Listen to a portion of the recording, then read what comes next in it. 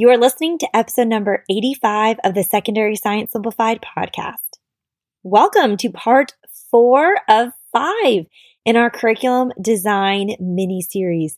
Y'all, the end is in sight. I know this has been so much work, but you're doing really, really good work. And just one more week of this content before we transition into classroom management, a little mini-series on that in August. And then September is going to be all about grading practices, assessments, dealing with cheating, all of those practical things. So if you've been like, wow, this series has been a lot, I hear you. It is a lot. This is my full-time job. It's a lot, I'm telling you. But I hope it's been worth it. I hope you learned from this and you're excited to wrap up and finish this strong and then head into some new stuff in the upcoming months. But so far, let's just review what we've talked about. You have strategized your sequence for one of your preps, hopefully by this time. You've analyzed your aims and got really, really clear on what you need to teach and maybe even how you need to teach it. And also last week, you formed your foundation. Hopefully at this point, you've outlined and maybe fleshed out a lot of your lecture notes or whatever direct instruction tools you plan on using. If you're a textbook user, maybe you've kind of wrapped up your thoughts there and what that will be. And now today you are ready. You are ready for part 4, which is building out your backbone. And the backbone of your curriculum, the most important part of it all, is your labs, your activities, your projects, the fun, the hands-on fun things. Y'all, this is the good stuff. This is where you really get to just start having fun and dreaming and getting really creative. If this is something you really enjoy doing, I mean, you're just going to love this. This is what really gets me jazzed about what I get to do for a living. So I hope you are just as excited as I am. Let's dive right in. This is Secondary Science Simplified, a podcast for secondary science teachers who want to engage their students and simplify their lives. I'm Rebecca Joyner from It's Not Rocket Science. As a high school science teacher turned curriculum writer, I am passionate about helping other science teachers love their jobs, serve their students, and do it all in only 40 hours a week. Are you ready to rock the time you spend in your classroom and actually have a life outside of it? You are in the right place, teacher friend. Let's get to today's episode.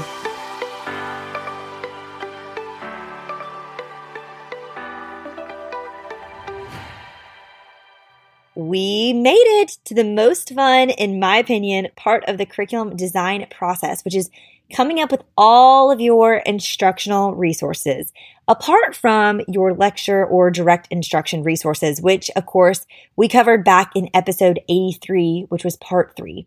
So if you missed that episode, make sure you go back and give it a listen.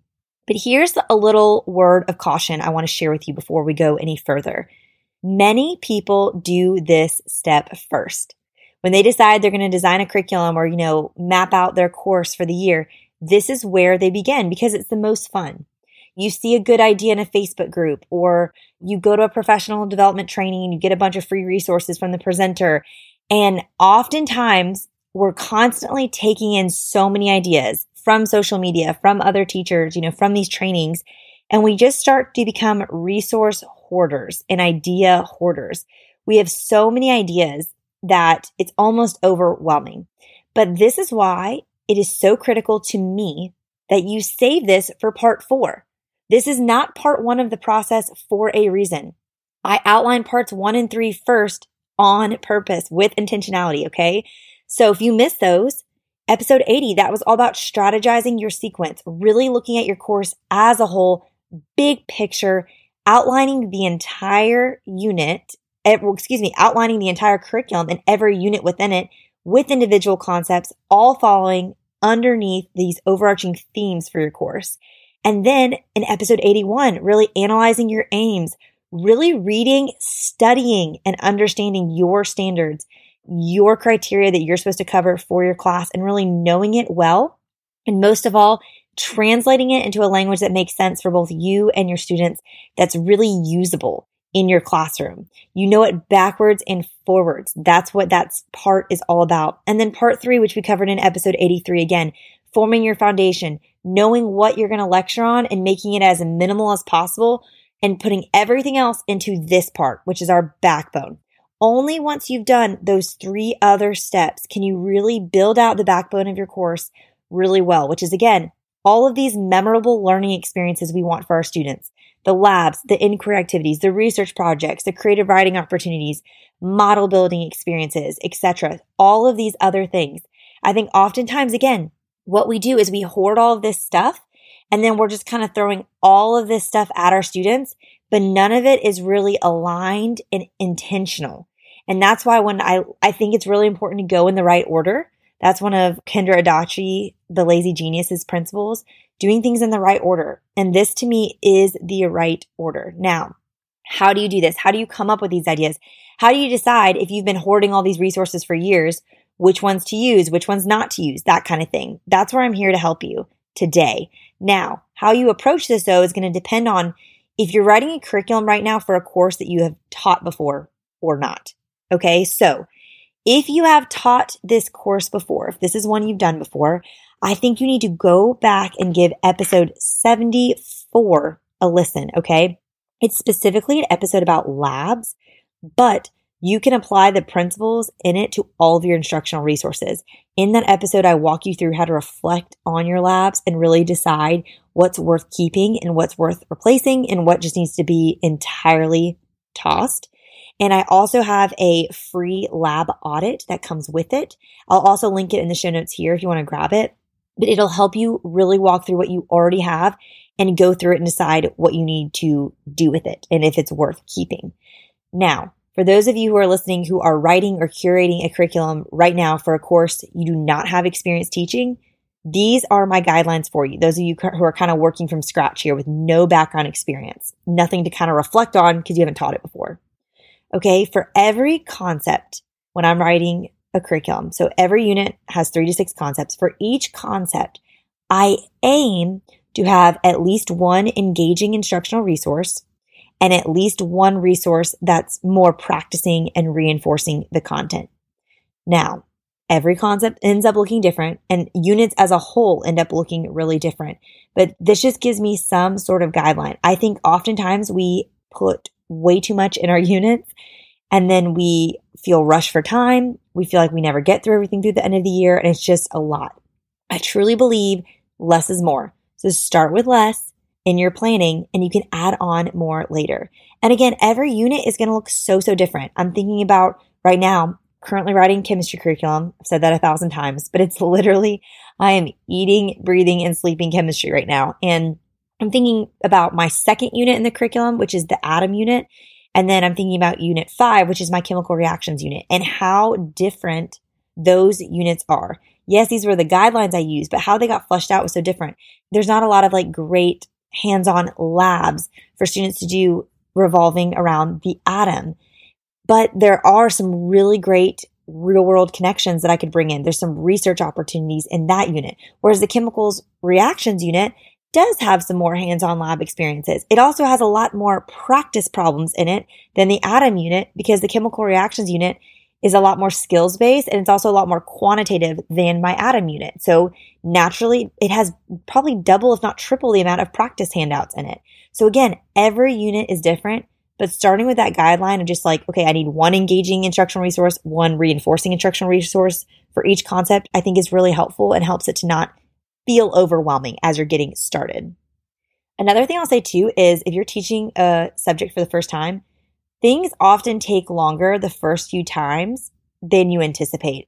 And so I think kind of starting with this, and if you need to add in things or you see that like, oh, they're not getting this, I need to reinforce this more, you can do that, okay? Just start small for now. And I also really recommend, like I've said since the beginning of this series, look at your unit as a whole as well. Because remember, that is like one of the core principles of what I feel like has made It's Not Rocket Science really different is the comprehensive nature of it and how I really approach curriculum writing with a holistic approach. I'm never just writing one concept at a time. I'm always considering the entire unit as a whole and that unit within the context of the entire course as a whole and those overarching themes. And so when I'm looking at a unit as a whole, my hope is that by the end of the unit, I will have included, one lab or at least a very hands-on experience if it isn't like a really traditional lab. I like to have one inquiry-based activity if I can, even if it's a simple one, even if it's just something I'm doing to introduce a concept, okay?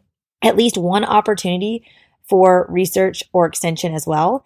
And then personally, I do include a test for every unit. I do like to write a test for every unit. Now, I'm a big fan of alternatives summative assessments. I can link a podcast episode, a blog and stuff in the show notes where I've talked about this. I like that, but at the same time, I do think that having unit tests is a helpful benchmark for students.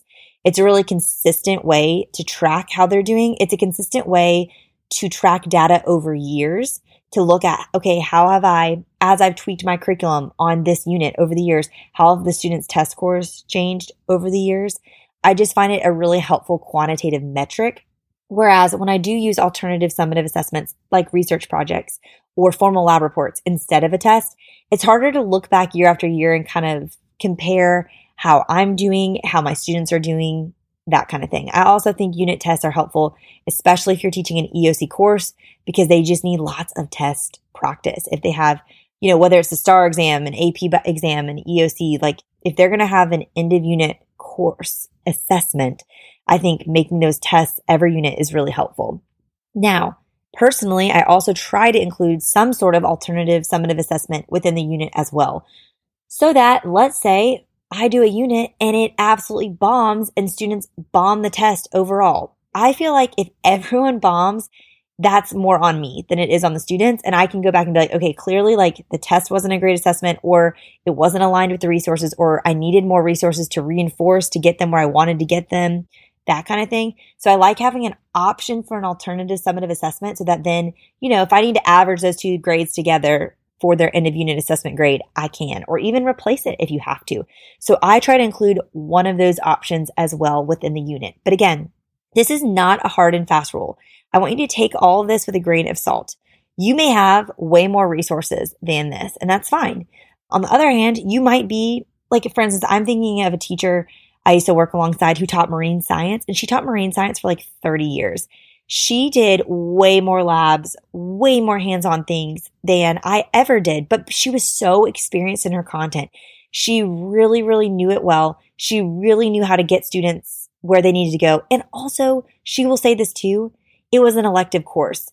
She didn't have to worry as much about them, hitting certain aims or hitting certain standards or passing a certain exam. She could have just like way more fun with them on that. And that was great. So I just want to encourage you, like, you need to do what is best for you.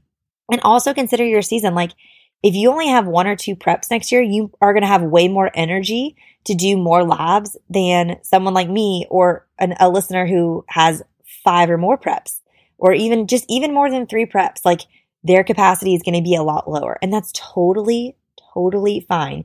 I'll link another episode in the show notes where I talk all about living and working in your current season. That is your season of life outside of your work and your season of life in your actual job. And I just want you to consider that as well. Like, if you are in a non-science or non-lab space and you don't have a science budget, please set realistic goals for yourself. You don't need to be writing labs with Bunsen burners for every single chemistry unit you have. That's just not realistic. You can do this differently, and that is okay. Okay, so here's your action step for this episode. I want you to take some time, take a few days, and gather, plan, and maybe flush out those instructional resources that will be the backbone for your course, with the goal being of you doing this for the first half of the school year. Okay, so if you teach all year long, this would be your first semester. If you teach a semester block class, this would be your first quarter, okay?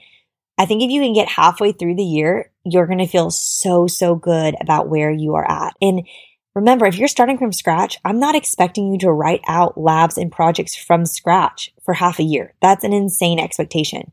If you're starting a course from scratch, you should be curating, okay? The writing is going to be for people that are like me, that this is like really your number one favorite thing about this job. And then the writing would also be more for teachers listening who, again, maybe you're rewriting a curriculum for a course you've taught for a couple of years. You just don't like the curriculum you've been using. And so you're trying to, revamp it. You might be leaning more towards the writing some resources out from scratch. If that's not you, that's fine. This is your time to curate. This is the time, to look through what resources you have available from your school, from these Facebook groups you might be in, ideas you've saved on Instagram, that kind of thing. You can look at Teachers Pay Teachers. This is where we're just pulling things together. I think if you can do this for half of the school year, you're going to feel like you're in a really good place. And then when you have that mid-year break, you can spend another couple days doing this for the second half of the school year.